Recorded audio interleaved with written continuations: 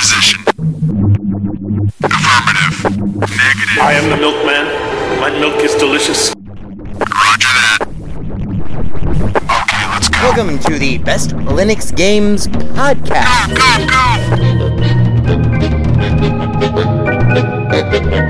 The best Linux games, the best games available for the GNU/Linux operating system via the mechanism and distribution network known as Steam, brought to you by Valve. After 700,000 years, yes, gaming has come to Linux, and beyond that, it has come to Linux in the form of an egalitarian Linux-like platform, Steam, an open marketplace in which everyone, total meritocracy, everyone, regardless of size, amount of money, regardless of amount of developers, and prospective sales, if you have a game, and it is good, then give it time, and it will thrive, and you will be rewarded. That's right, ladies and gentlemen, it's Saturday, and that means it's time for one thing. It's time for the podcast where the quality goes in before the name goes on. You're listening to the Best Linux Games Podcast, a companion piece to the Steam group of the same name. Find us on Steam, join us on Steam, and friend me on Steam. My name is Skooky Sprite. I am your host. In case this is your first time here, the ground rules for everything that we do are very simple. We have news, we have the latest titles that we are interested in, of course, features, kind of in-depth looks or reviews, and then we have, of course, everyone's favorite, the deals! The best games that you can buy for as cheap as possible. If you join us on the group, our recommendations are curated with the sole criteria of it must run on Linux, and it must be really good. These are recommendations only, of course, not complete reviews, which generally will follow, especially once they get some other mofos on this show. And as always, the content that awaits you ahead may not be appropriate for members of all species, races, genders, classes, creeds, and especially might not be age or work appropriate. So, it begins. Let's get the Linux gaming on, bitches!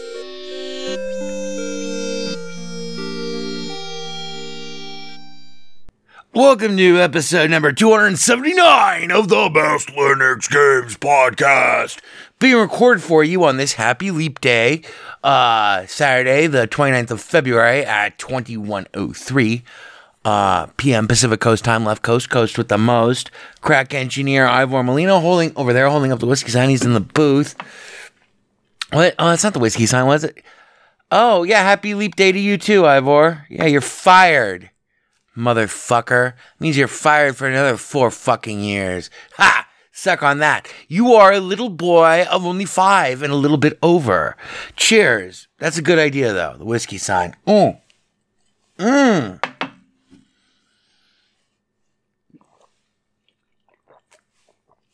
right.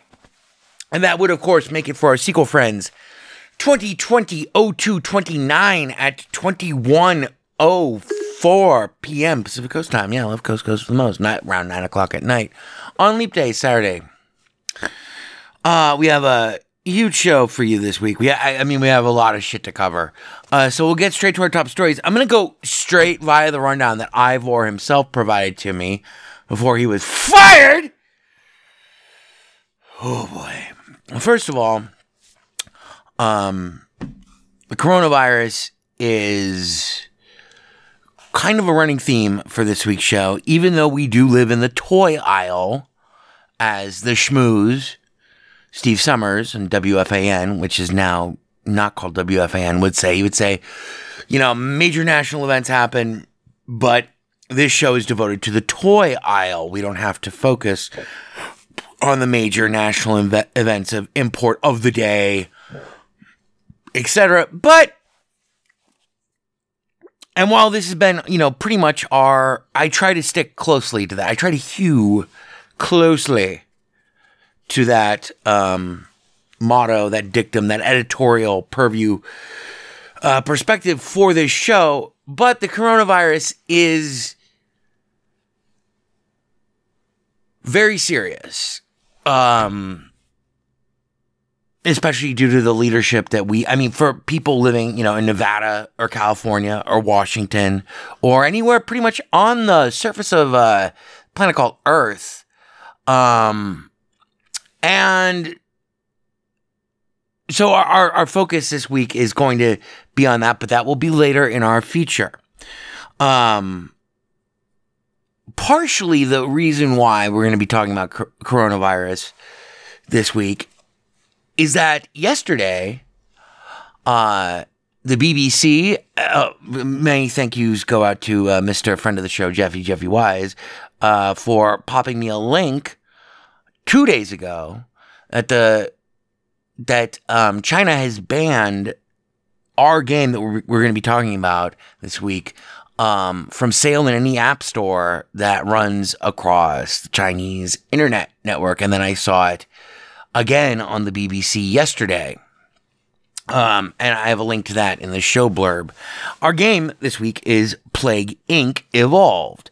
And we'll get there in a moment. But for those of the rest of the world who do not, for those of us who wish to bury our heads in the sand or whatever, or who still think it's too early to, blah, blah, blah, which it is very early days. But it's a very serious thing.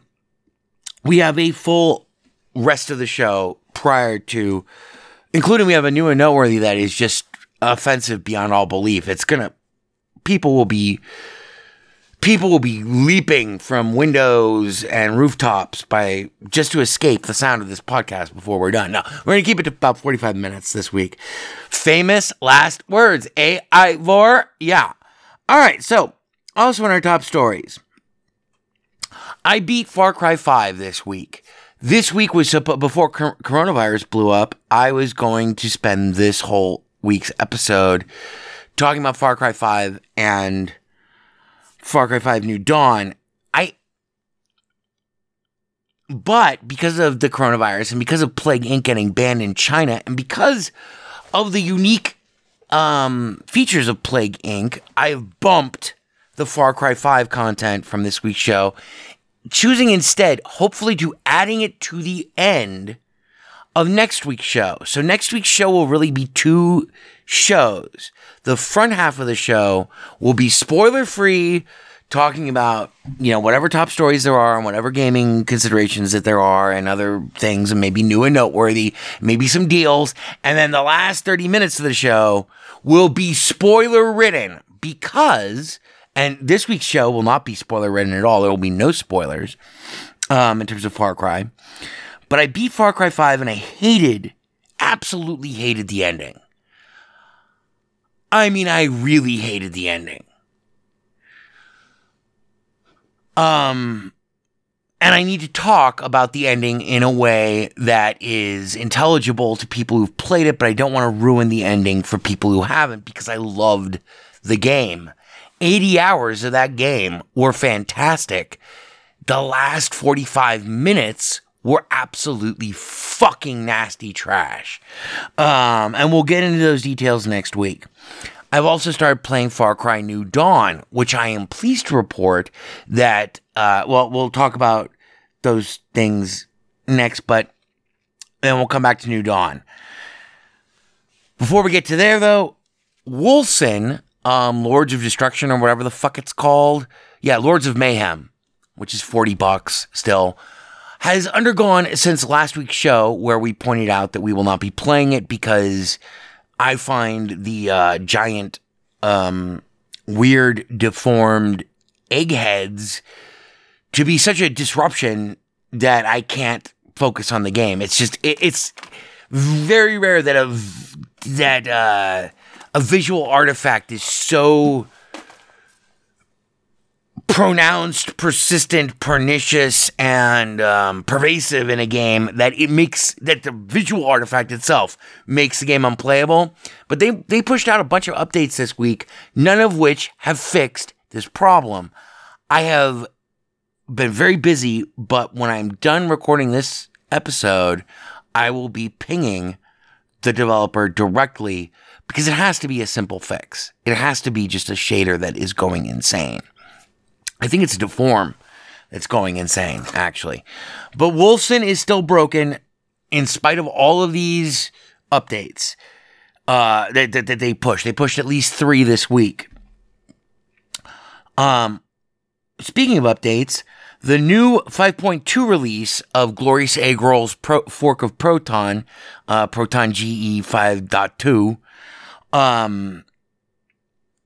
has a lot of improvements specifically for Metro Exodus, but a lot of across the board improvements.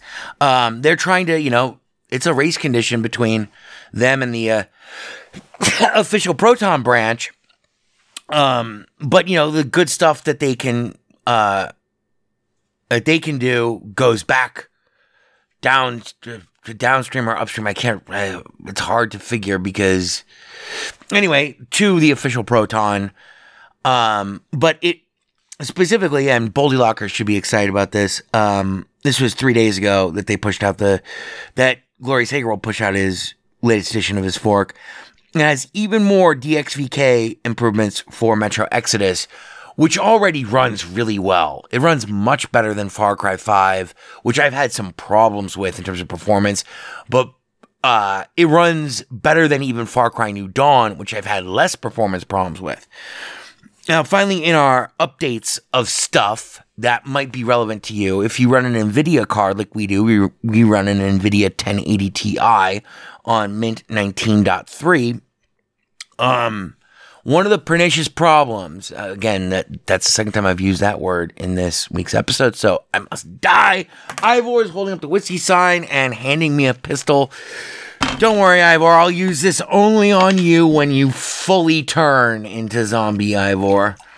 Thank you for the pistol, though. Oh, it's loaded, too. Well, you could hurt somebody with this.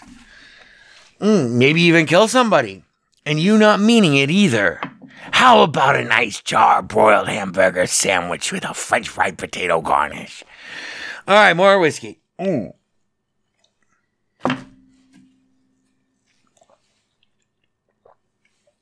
Last week we talked a little bit, probably too extensively, about how, reliant we are on OBS here in the Fortress of Darkness in Las Vegas. For doing our Twitch streams, and as I imagine everyone who runs Linux is reliant entirely on OBS. We used to do YouTube recordings of gameplay, but it was a fucking hacked, blah. We used Voco Screen and Cheese to have our mug box, but we had nothing as sophisticated as OBS. And once OBS came to Linux, it was a big deal. It still is a big deal. It's the biggest deal. Because streaming is the biggest thing, and trust me, as coronavirus goes further and further out of control, social interaction will be increasingly limited. But anyway, those of you within the sound of my voice who run OBS and run an NVIDIA card, a modern NVIDIA card, may have experienced a problem that I've had that's held me back from getting to the 440 driver update for your NVIDIA card. And that is OBS. If you have an NVIDIA card, you should be able to use NVENC to really optimize the living fuck out of the video for your streams. That and H.264 are two of the biggest, most important advancements in technology for live streaming over the last couple, however many years. Unfortunately, OBS, the stock OBS that comes with, either via PPA, if you're on a Ubuntu or Debian-based system or whatever, for some reason, it will freak out. It has been freaking out. It had been freaking out until this week. When you try to switch from 335. 335 is the one that has been rock solid for me for a long time now, for a bunch of months. I want to say like maybe 3 or 4 or 5 months. But I haven't been able to use all the actual capabilities of my video card inside of the games because it's using an older driver. It's not that big of a difference.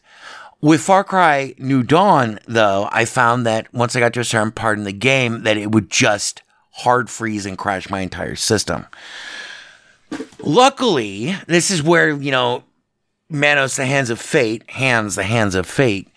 interceded with that weird OBS sound problem that I experienced going back, I guess, 3 weeks ago, 4 weeks ago, maybe a month ago, somewhere in that range, that forced me into first going to the flat pack version of it, which friend of the show, BPR, Blaster PR,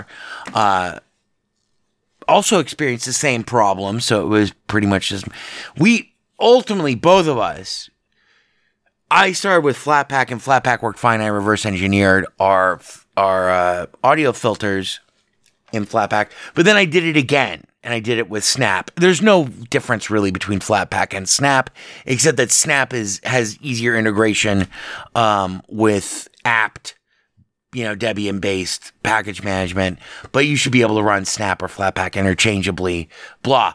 But what this got us was the 24.0.6 version of OBS, which ostensibly should only be available for Macintosh, but who knows?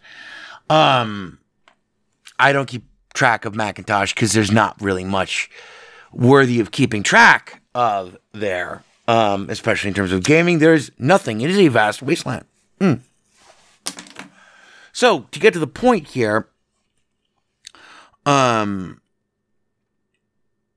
24.0.6,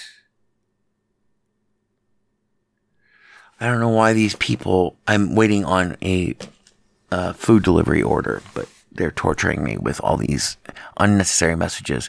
24.0.6, which is not available in your standard repos if you run a Debian-based system, but it is available via Snap or Flatpak,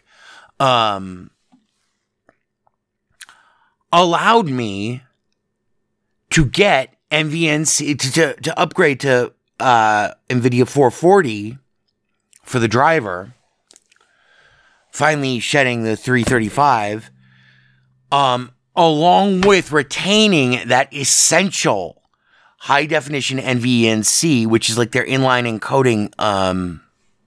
It's proprietary to NVIDIA,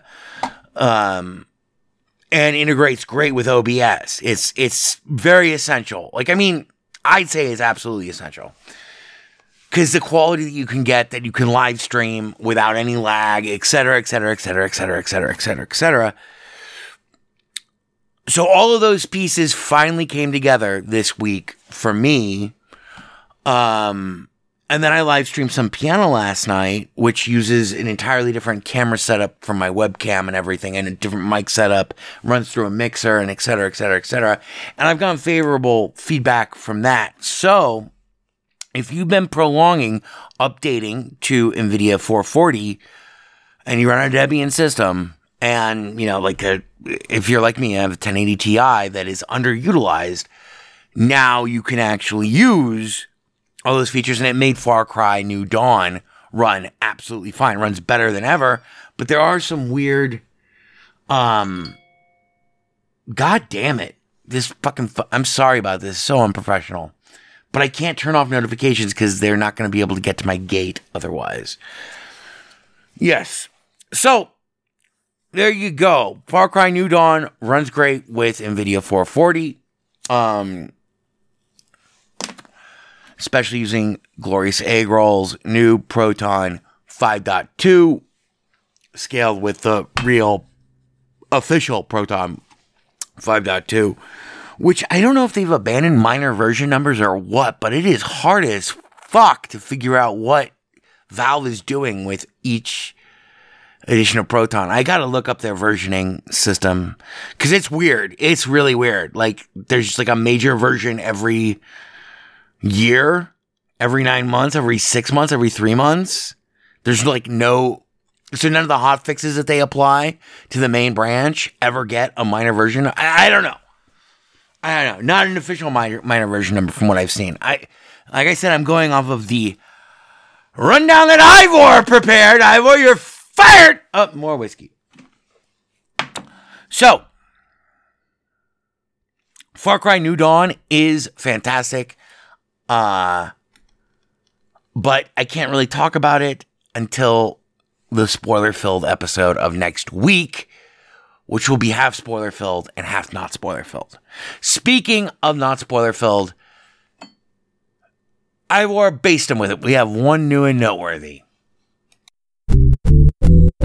I was a North American fall worm in my former life. Here are the newest and most noteworthy titles from this week. So that brings us to our new and noteworthy this week, which is an incredibly offensive game. And this is amazing coming from me, the man who exhorts who so vociferously, I don't know if advocate's the right word, but I have no problem with games that are porn games. I just don't. Like, generally, I like them. If they're good games, I like them even more. If they're really good games, like, you didn't fucking put, you're fired! More whiskey. Honeycam Studio is a great game. And it's hilarious. And it's not really a porn game. There's like some mildly suggestive anime in there, but no hardcore hentai. Anyway, I give you, ladies and gentlemen. Oh shit. Ivor, you didn't write down the... I give you the latest and quite possibly the most offensive, at least personally to me, it just strikes me as so offensive, advancement in objectifying women as not even so much sexual vessels, but as vessels for baby making, which is like a real GOP kind of fucking insane, you know, in America at least, like this is how we talk about this shit. I give you Hazumi and the Pregnation, which, like I mentioned, horrific objectification of women as baby-making vessels. It's especially ominous considering that in their description, they specifically cite, well, here, I'll read it to you. Now that Steam's open and Ivor is fired. Ivor, kick that chair out from underneath you, buddy. Noose doesn't work otherwise. Kick it. Just give it a kick. You're a zombie anyway. You're not gonna fucking die. Hazumi and the Pregnation. The Pregnation. Which is like some sort of weird English. Okay, so the Gravid game Hazumi and the Pregnation makes its Steam debut. Prostitution, pregnancy, and birth. Let's increase the world's population. Okay, this is bad on so many levels. And yes, I have to tell you this because this is what I told Jeffrey Wise when he said, oh, you have to buy that game. I was like, yes, but I also have to return it because I'm not comfortable. Oh my God. The developers describe the content like this. Now, some of this I am actually okay with. It depends. But this is a very complicated, fucked up era. And I thought in a day that we're going to spend the rest of the day talking about death and total annihilation, and we might have some, happy kind of thing. But no, I give you happy thing wrapped in the form of absolute darkness. Developers describe the content like this. This game contains graphic sex, non-consensual sex, adult language, full nudity, pregnancy, as if that's like a terrible thing, depictions of childbirth. Okay, we've all seen the Nova specials. In fact, all of us were there at one point. If you're within the sound of my voice, it reminds me of high school. I used to, I used to sign people's high school yearbooks with, love sitting behind you in math class or whatever, blah. But all that was written in super small micron. Like you could barely read it. Like you needed like a magnifying glass, and then underneath that, like in big fucking Sharpie, I write, your mother's vagina, where you came from and where you're going. I hated you. That's what you got. Depictions of childbirth, drug use, abortion, and prostitution. All depictions of genitals are censored with mosaic pattern. This typical anime hentai, fucking, yeah, whatever. So, It's a pregnancy, dating, rape, prostitution simulator where you control the life of Hazumi, who's a very attractive, pink-haired little girl with gigantic tits, and you shepherd her through her life, etc. So anyway, so Jeff Wise was like, you have to buy that. And I'm like, yeah, I do have to buy it, but I also have to return it. I'm not comfortable. Well, I don't mind, like, Sex and Gun 2, which is like the combination of two of the most horrific things in the world, like in parallel with flawed execution and a hilarious, it's the development diary. I mean, I need to make a documentary about that fucking game when it's done, because it is brilliant. I need to start interviewing that guy. But anyway, if you haven't looked at the videos for that game, Sex and Gun 2 VR on the Steam store, go back a couple of episodes, I think about 2 months ago. We did a whole episode on it, and I demand that you go and look at the videos on that Steam store page, because I can't stream them, I can't post them, I can't show them, I can't link to them. They're so fucked up. But anyway, Azumi looks like that. All characters depicted are age 18 years or older. Like, I give a fuck at this point. You know what I mean? So yeah, there's like, it's redolent with hypocrisy, and so I would have to return it after playing it, but I will play it, and then I will return it, because I'm not comfortable with my money going. The prostitution aspect of it, actually, I think is kind of the deal breaker for me. It's weird, I spent a lot of time thinking about this, since I discovered Hazumi like 3 or 4 days ago or whatever. I was like, oh my god, what have they done? And it's kind of funny, but it's also kind of really not funny. And it's also kind of really, at least in America, touches on a lot of sensitive, well, no pun intended, a lot of sensitive flashpoints and, blah, blah, in terms of political discourse. Many of which are just fucking lies and bullshit designed to take away women's right to choose, in my opinion. And it's actually not in my opinion. It's just a fucking fact. But we spend a lot of time listening to lies and absorbing lies out here in America these days. Oh, wait, who's been doing that for the last 35 years? Oh, the GOP has been doing that for the last 35 years. The shills for the oil companies, the tobacco, big pharma. Fuck you. Anyway, so yeah, it's ironic that considering my general affinity for porn and sex games, but this is the first one that's like actually too crazy for me. It actually crosses lines for me that are like immoral and wrong. And believe me, I have expansive, as pirates of the 17th century would have said on the Spanish Main, she's a lady of expansive sensibilities. I am a gentleman of expansive sensibilities when it comes to cracking Jenny's teacup. Oh God, I am a perverse motherfucker. But this is like, this is fucked up. Like, oh, we're gonna turn out this chick to make her into a baby maker. It's just fucked up.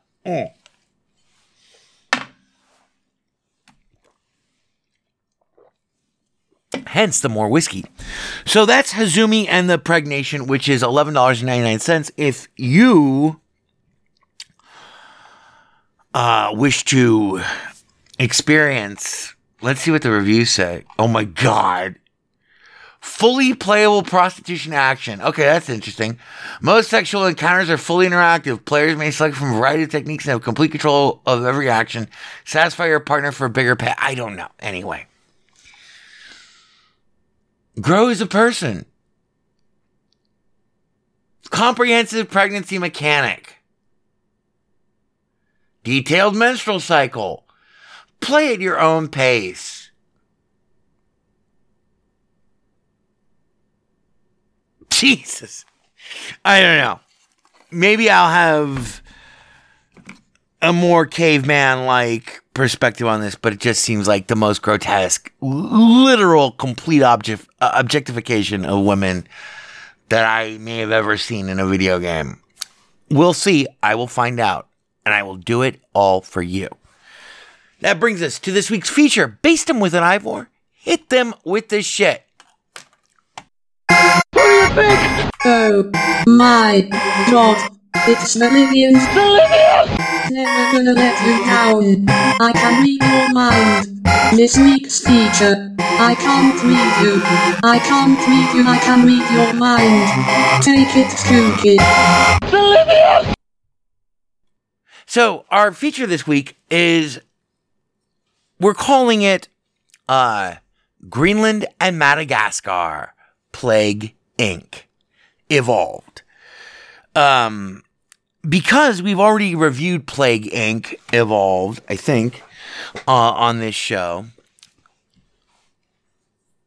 But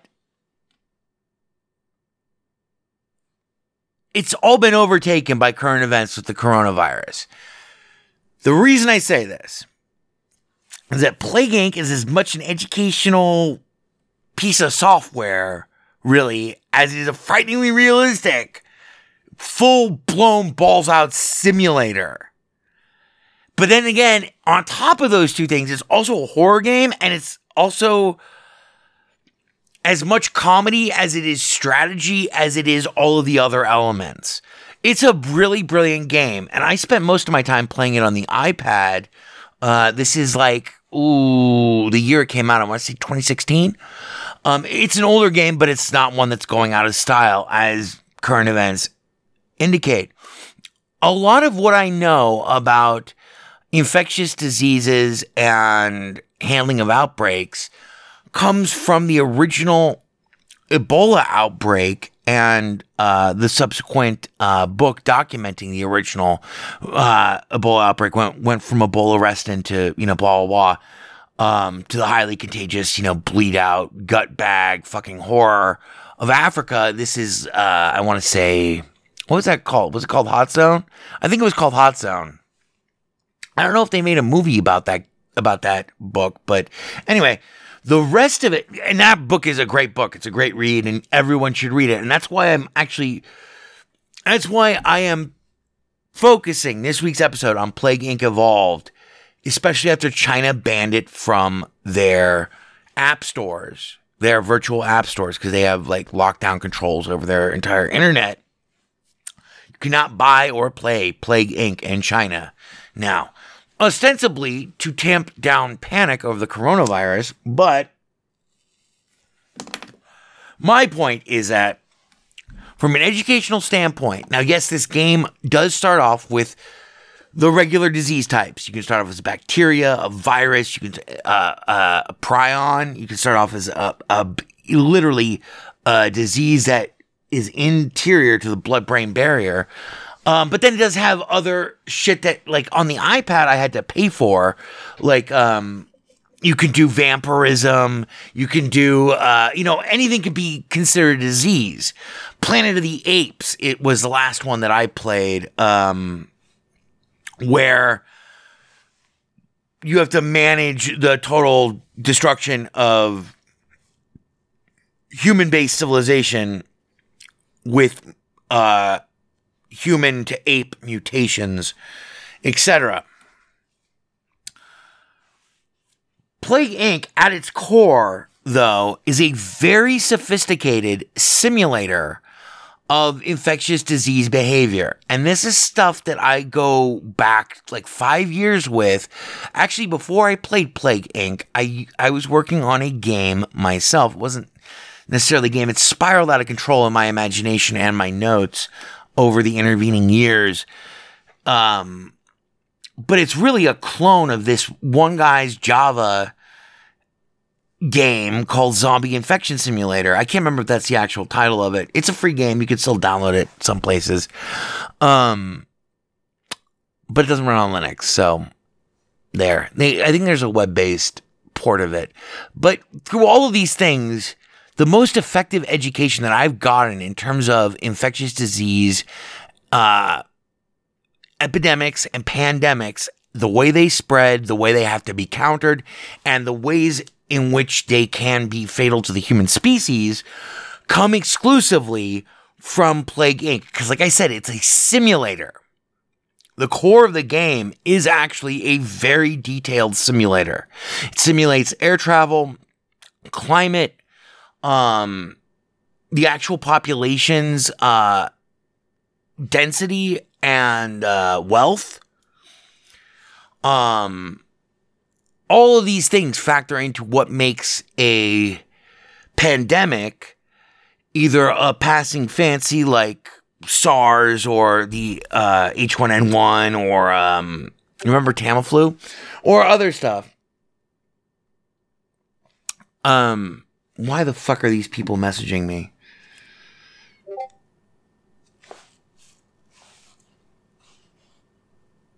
Whatever. Great. I don't give a fuck at night. I'm sorry, but I'm recording this podcast. I can't. Hang on. So, bottom line is this. Thank you for putting each line of every subsequent thought that you have on one fucking separate message. That's great. You know, I will fucking block people for less. Do not disturb. There we go. But I don't think that Discord goes through the do not disturb filter. Anyway. The realistic aspects of the game, like where the goal of the game is simple. You have to engineer a plague. The last plague. The goal is to kill everyone on the face of the planet. Everyone. Every country. Every human being must die. That's the success condition. If you kill everyone. So, in its execution of this, it goes from realism to ridiculousness with like some of the, like the vampirism and there's zombie plagues and blah, blah, blah. But it doesn't matter. The core of the game and the core disease types, the original disease types that they have, are realistically modeled. So viruses rely on spontaneous mutations. Bacteriological infections rely on your specific intervention. You can have a lot of control. Because for each country, for every person that gets infected, you get a fraction of a DNA point. And you can watch this in real time. I used to be able to speedrun the game. My Steam stats do not reflect my overall experience with Plague Inc. Evolved, because most of it happened on the iPad, where I got so good at the game that on Brutal, now they have Mega Brutal on the PC. If you buy the Steam version of the game, you get all of the DLCs and expansion packs and blah. They have Mega Brutal, which I've not played yet, but I did beat the game this week on Brutal, and we'll have in our video of the week, that'll be the highlight in the show blurb for this week. The point is that it goes from realism to ridiculousness, but the goal is always the same: annihilate all human life on Earth. And to do this, now, you're going to think this is a minor spoiler alert, but I'm going to tell you how to beat the game using any of the viruses, any of the infection types, any of the, infection types. Any of them, all the way up to nanovirus, blah. But all of them do require a different approach based off of this simple premise. It's in 3 phases. All of them basically challenge you to thread the needle between humans being alerted to the fact that they are infected, which comes in the form of your virus or your infection, whatever, being scary. Scary means that it has high level of infectivity, high level of lethality, and high level of survivability in the wild. So you want to keep So you want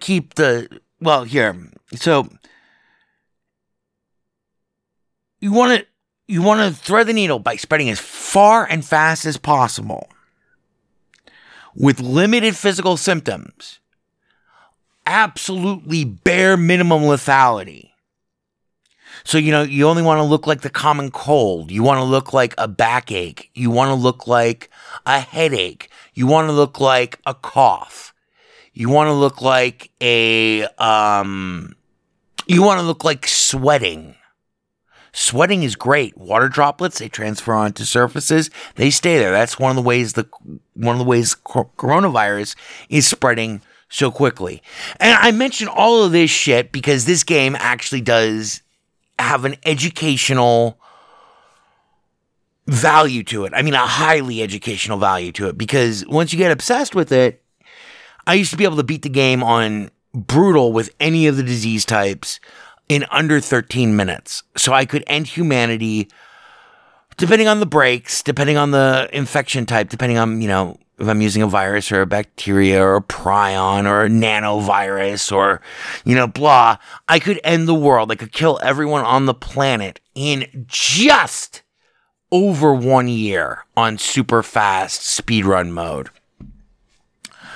The game starts on the day that you start the game, and you get to name your virus. Lately, I've been playing with coronavirus. Well, you get to name your infection. Lately, I've been playing as a virus, coronavirus, on brutal, and I have yet to beat it, but I came really close. So anyway, that's phase 1. You want to spread as far and as fast as possible with limited physical symptoms. You want to look unsevere. You want to look innocuous. You want to look like nothing. You want to be as dormant as possible, but you need transmission vectors. So these are, blood, air, water, livestock, animals, avian, birds, and insects, flies and stuff. And all of these combined get you closer and closer to cracking the harder and harder targets on the face of the planet. Because we won't get ahead of ourselves. So you want to avoid the severity and absolutely minimize lethality as much as possible while maximizing infectiousness, so that by the time that you've infected everyone, basically no one has even developed a test to find out if anyone's infected. And everyone is infected. And that's when the common cold goes into phase 2. Something that looks like common cold. You have coughing, sneezing, sweating, blah. Phase 2 is to evolve transmission methods, that'd be blood, like I just mentioned, blood, air, water. Air helps you survive through airplane filtration methods. Water makes you more deadly, coastal cities, etc. Also allows you greater ability to, once you get both air and water maximized, you unlock a special ability for most infection types, where you are able to pass through all water filtration systems, which makes you particularly deadly in shipborne, if you have to go through the shipping lanes, and also particularly deadly against first world countries, urban first world environments.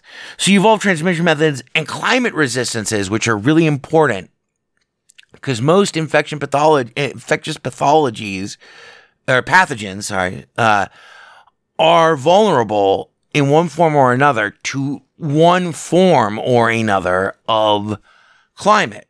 Common flu tends to die out every year. The common flu strain tends to die mostly out and then mutate for next year once spring arrives. So if your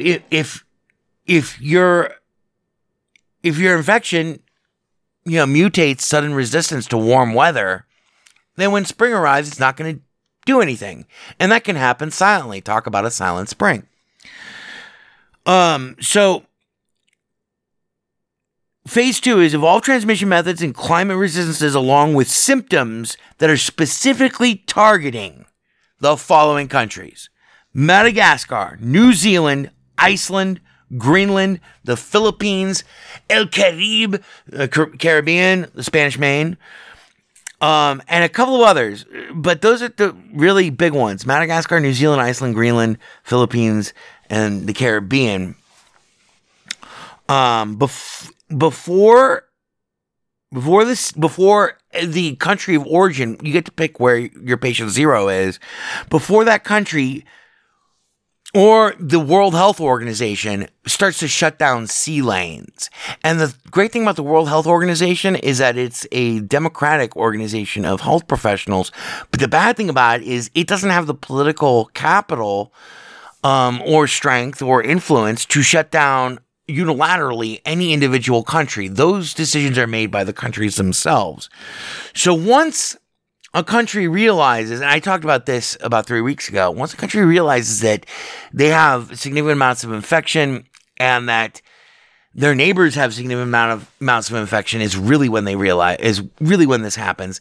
They will start shutting down air travel and ports. And those are essential because no matter which continent you're on, you need people to travel.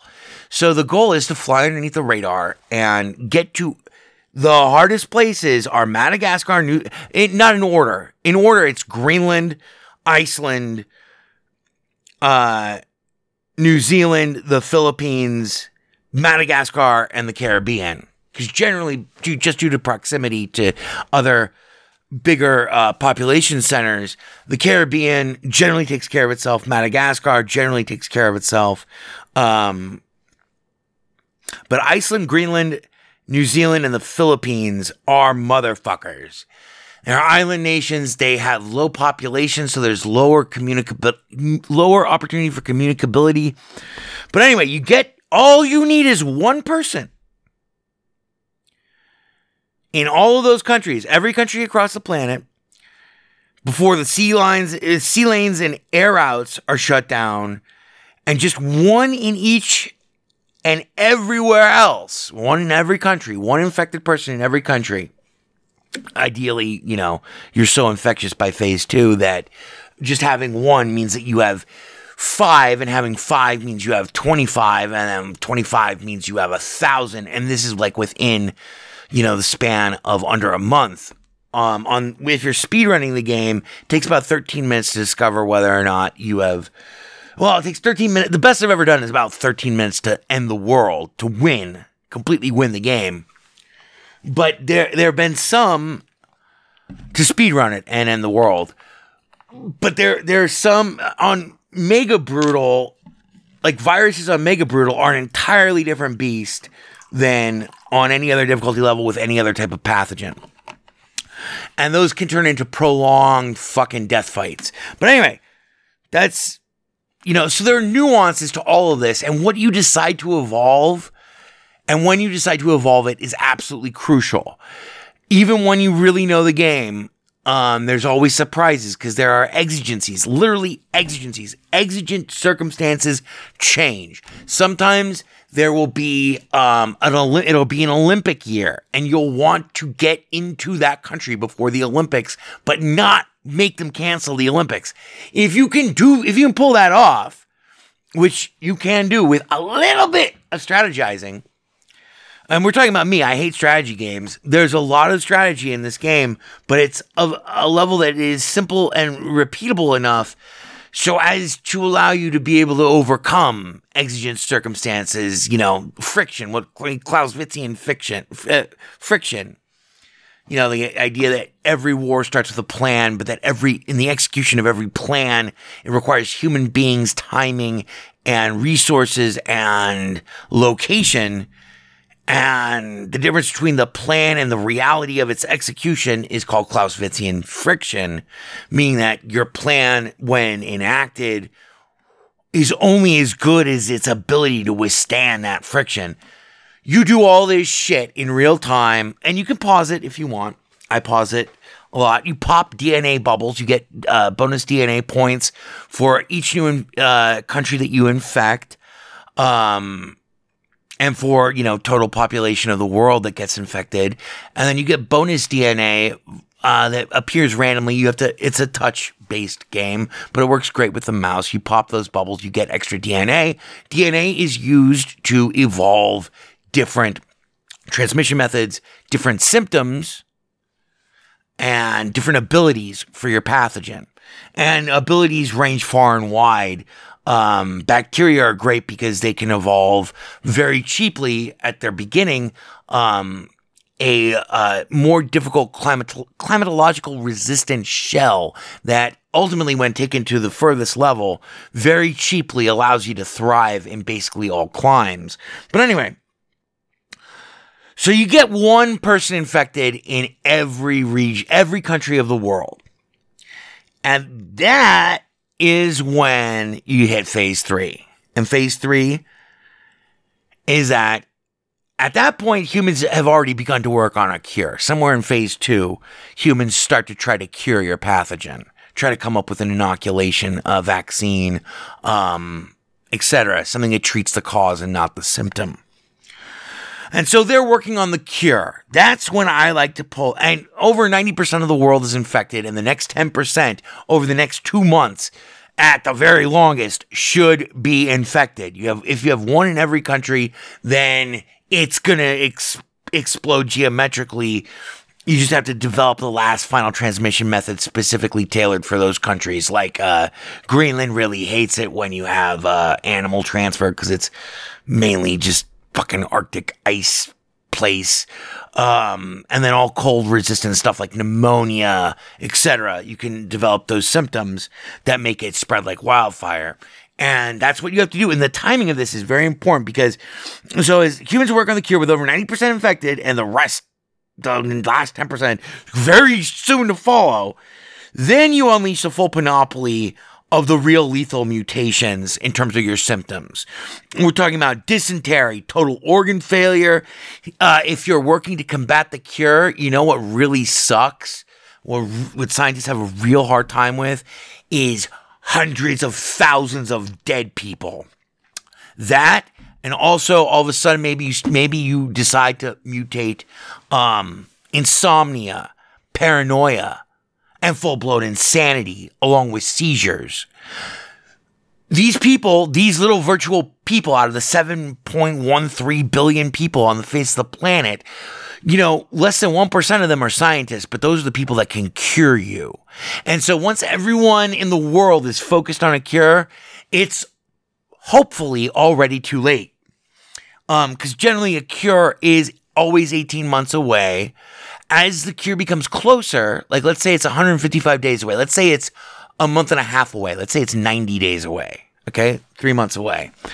When you hit them with insanity, insomnia, paranoia, and seizures, that 1% that is working in depth with the virus, and all the air travel routes are locked down, that also helps to combat the cure. But bam, that will knock the cure back by 5 months. And then if everyone is dying so fast that they can't keep up with the corpse controls, and you see this spread across the world, across the Mercator projection map of the world, you see it spread. First, it's like the one little red dot is patient 0. And then 13 minutes later, you can be looking at the end of the world. So, that'll knock back the cure, 9 months, 3 months, three extra months. So it'll go from 90 days to, 180 days. Then in another 2 weeks, after you unload the full lethality of your symptoms, and planning to have those DNA points is absolutely essential to, transform into the most ungodly nightmare ever unleashed on humanity, ever. The big one takes some planning and forethought and some skill, some practice, some repetition, and etc. But you get better and better with each run. And each run is always a little different. And each pathogen is very different from the others. So they all require fairly different strategies. So there's a lot of fucking gameplay in this game. That's when, you go to total organ failure, hemorrhagic fever, you name it.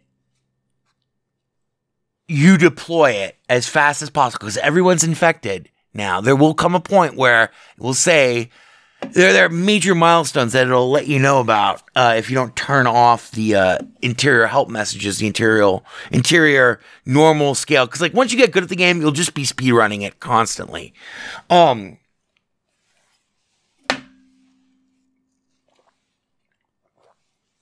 For instance, more infection. Your pathogen has become more infectious than tuberculosis. Your pathogen has become more infectious than the common cold, more infectious than AIDS, is more deadly than the Black Plague, is becoming scary, is actually a term. If you're killing too quickly before you've infected everybody, you have a double-edged problem. You're scaring humanity into becoming aware of your existence, which forces them to more focus across the board and in a, in a unified way, country to country, doesn't matter, we're all going to die.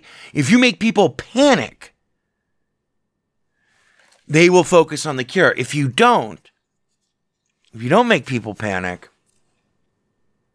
and you just spread everywhere, by the time they try to focus on a cure, once your symptoms manifest in ways that become increasingly unpleasant, severe, and lethal, and there are giant graphs and all this stuff that you can look at, all these a game gives you a tremendous wealth of informatics that you can look at and that you can introspect and study. You can pause everything and then figure out where it is that you need to go next and what it is you need to do next at your own leisure without the time, without the clock still running. But then all of a sudden, the common cold that everyone thought was the flu, with an upper respiratory infection aspect of it, with high transmissibility. In under 1 month, let's say you go to, or in under 1 week, let's say you go to 27 countries. In 1 week, 27 countries, all with different climactic profiles. 27 countries with like almost very minimal lethality. Like you've killed very few people. I've infected half of the world's fucking population almost before I've gotten to my first lethal victim, before I've killed anybody. If you can do that, by the way, the coronavirus did that last week. Went to 27 countries. That is a full-blown pandemic. That is a virus with high survivability, flying under the radar. And the coronavirus is a virus. Viruses mutate spontaneously and continuously. It's what makes a virus a virus. Makes it also very hard to cure, because the genomic sequence you have for one strain of the virus might not be the same for the others. Means you have to cure it based off of its symptoms. And if you're like us right now in America and across the world, and you don't, I'm not trying to panic anybody. I'm just telling you the facts. Seriously. Do not freak out. However, if you don't, I'm not stockpiling food, I'm, blah. But this moment, this window is the window in which generally, right now there's 83,000 people with coronavirus that have been diagnosed in every country of the world. We don't know exactly how it spreads. We know that we have no test for it that is accurate, at least in the United States, which I think by extrapolation means that all other tests for it across the world are probably not that great either. We've exposed frontline medical personnel in the United States through maladministration. I'm not reading this. I'm just telling you what I know. Through maladministration, literally through bad failure to believe in science, failure to believe in science and reason and expertise in those areas, we have exposed hundreds of frontline medical personnel to the virus who have now resulted in the last 3 days in, I think, 10. There were 4 in California, 4 in Washington, and 2 others who appear to be spontaneous infections, and 1 death in Washington. what do I mean by that? I mean that these infections, none of these people who have been infected, none of these newly reported infections, all of which are unreliable. In that, there have been reports out of China that people who have recovered from the virus are still shedding the virus, which means the virus is still essentially dormant. It can go back to dormancy. Until we have a test for this fucking thing, we are in trouble. Because seriously, everyone is in trouble. We don't know who has it, who doesn't, how it spreads, and there is no quick way to evaluate if a patient actually has it, an upper respiratory infection, the flu, the common cold, mesothelioma, etc. Now, for the final thing, all of these things, if you have played Plague Inc., each step throughout the last 10 days of this coronavirus has rung alarm bells for you, and the alarm bells are ringing off the hook now, because we fucking sent medical professionals. We brought back infected people with non-infected people and then discharged them all. And now we are seeing community infection. People who have no direct connection to the index. Patient zero or a group zero or a country zero. Now that's spreading within our borders. And trust me, every one of those, right now the coronavirus is on the rate of infection scale, it's only 3 to 1. Every one person who's infected will infect 3 other people in the wild right now. That's dangerous, because at any point this thing can mutate. It can mutate. And so whatever vaccine we're working on, whatever cure we are hypothetically going to have in 18 months, that might become entirely moot, and we have to start over again. Normally I can end the world. In fact, I can almost always end the world in under 2 years in Plague Inc. And it's a game, but it's something that I think that everyone should play and really get good at, so they understand the ways in which, and it's true for bacteria, but viruses are especially dangerous, because viruses are from another fucking world. I mean, that's not true. I mean, viruses are from here, but viruses are fucking weird. Read up on viruses. They're bizarre. They're almost like robots. They're very, very strange. And incredibly prone to mutation. So I don't want anyone to panic, and you shouldn't panic, and you shouldn't start stockpiling food or anything like that. You should have enough food, though, in your house to, get everyone. If everyone there is sick, it'd be great if you had enough food in that house. We're talking pasta. Your water will still run. Your power theoretically will still work. We're nowhere near a panic tipping point, but we are approaching, and I say this, I'm not trying to be political here, I'm just saying this is a fact. The GOP and Trump and this administration do not believe in science, and they have done a terrible job of handling this so far. They've gotten frontline. Do you know what happens if your doctor is infected and you don't know that the doctor is infected?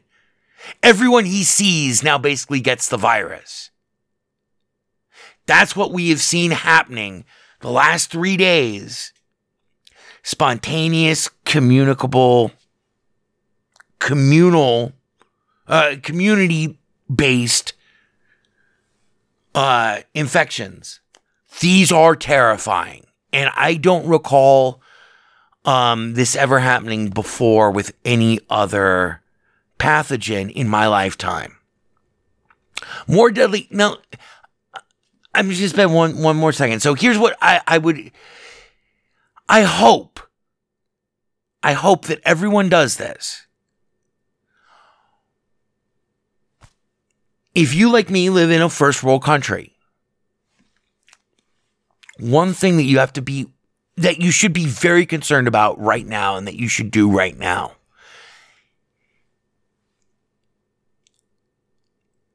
the active ingredients in pharmaceuticals are mainly manufactured in China. I'm talking about aspirin. I'm talking about cold and flu medicine. I'm talking about vitamins. Vitamins aren't actually pharmaceuticals, though. They're just vitamins.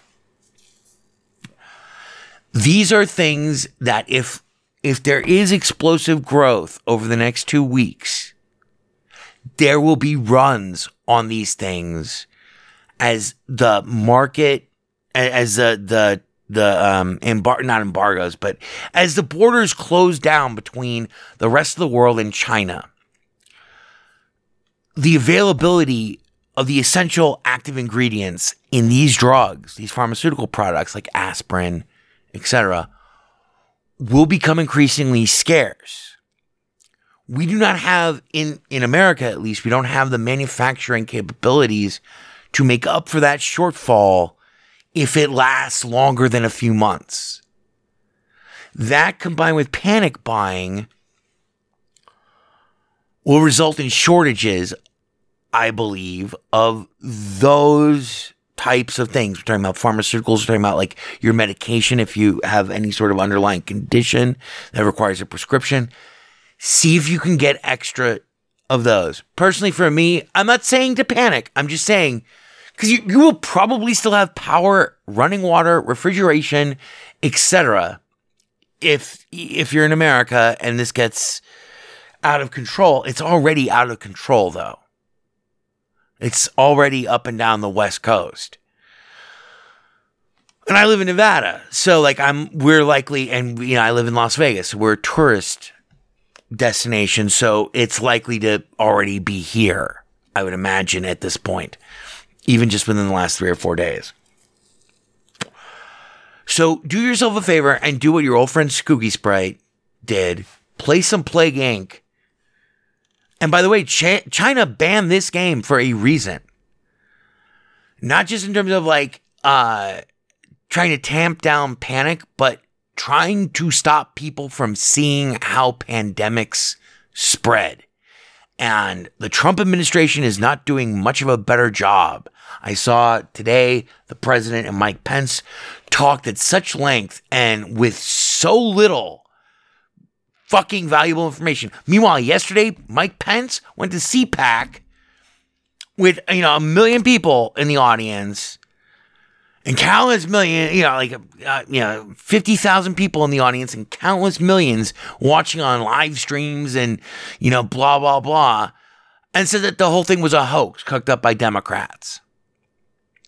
That is very fucking dangerous. He better hope that he's right. And we all had better hope. I mean, he's not right. Democrats didn't make fucking coronavirus, you idiots.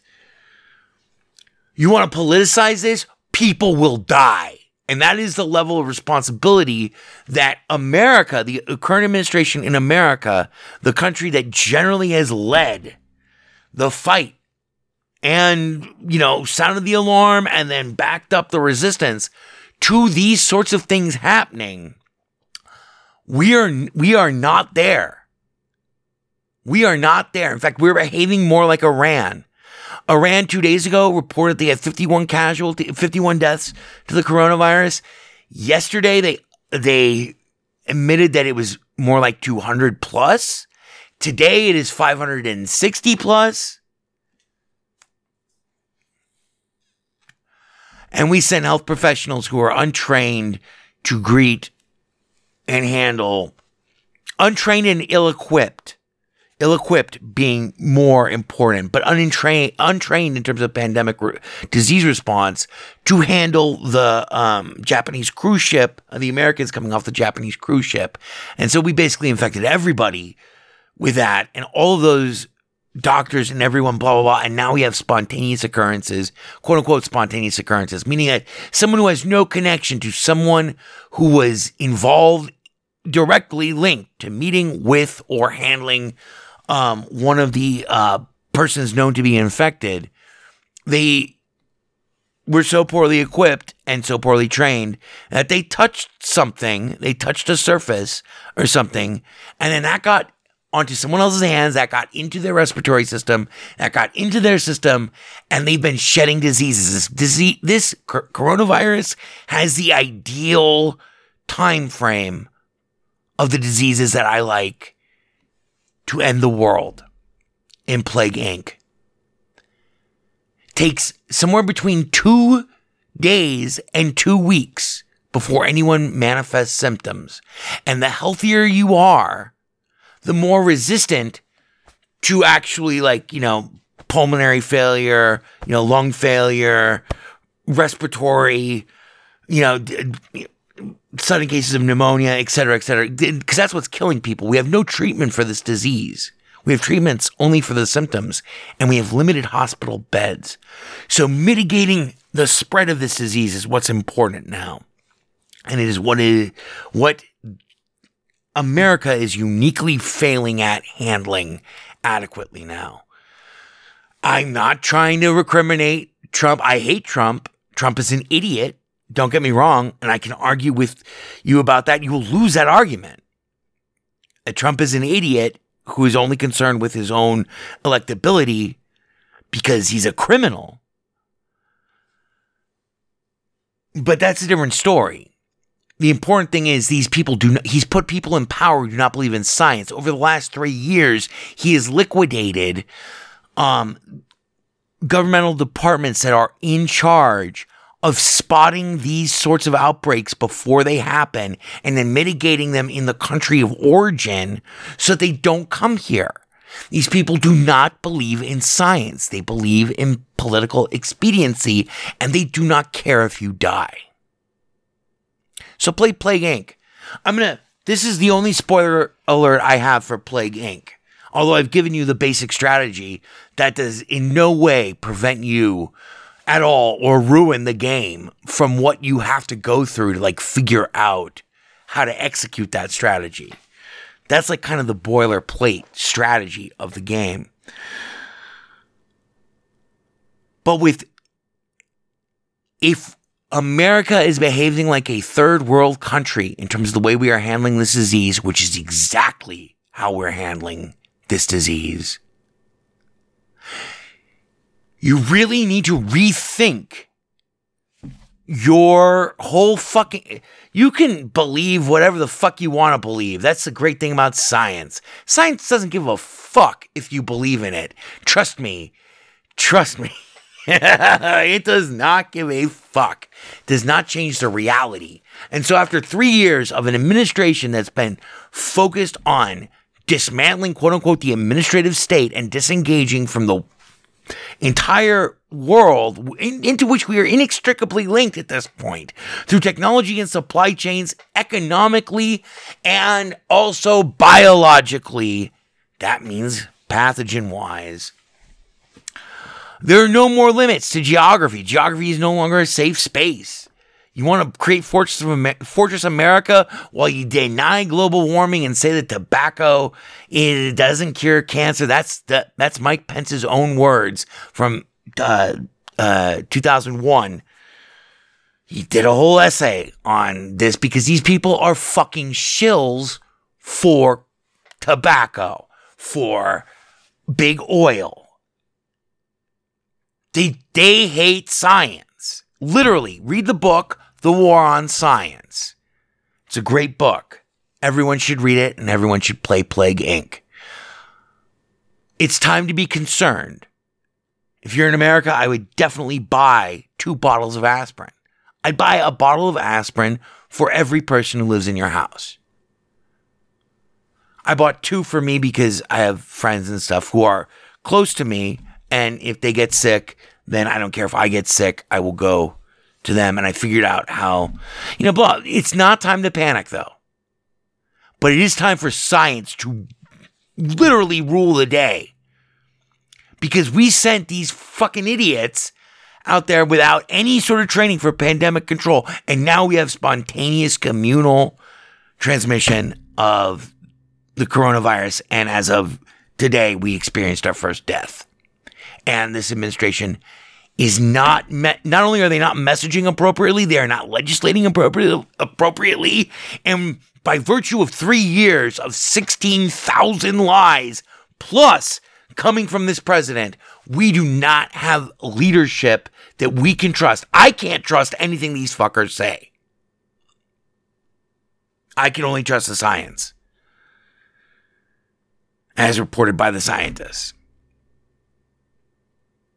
And this is a bad way to hit 2020 and November, when it's election time. All of this plays right into Putin's hands. But literally, you need to really think about and critically use your fucking brain. Critically evaluate the information that you're getting. And just because you don't like something doesn't mean that it's not fucking true. And you disbelieving in it doesn't mean that you'll be safe. That concludes this broadcast of the Emergency Broadcasting System. That brings us to the end of this week's show. I think I did a pretty damn good job of making the case. You should go buy Plague Inc., which is $14.99. Evolved. It has all of the pathogens, including the ridiculous ones and the funny ones, and the blood. It also has the fake news update. Check it out. After you run it a couple times, I mean, it is a scary game. It's also a funny game. And it's a challenging game, and it's a great game. It's an educational game. So, there we go. Hopefully, I'll be back with you next week. Till then, keep watching the medicine cabinets. And don't panic, but don't not take sensible precautions. And evaluate what you hear. Later days. 4 or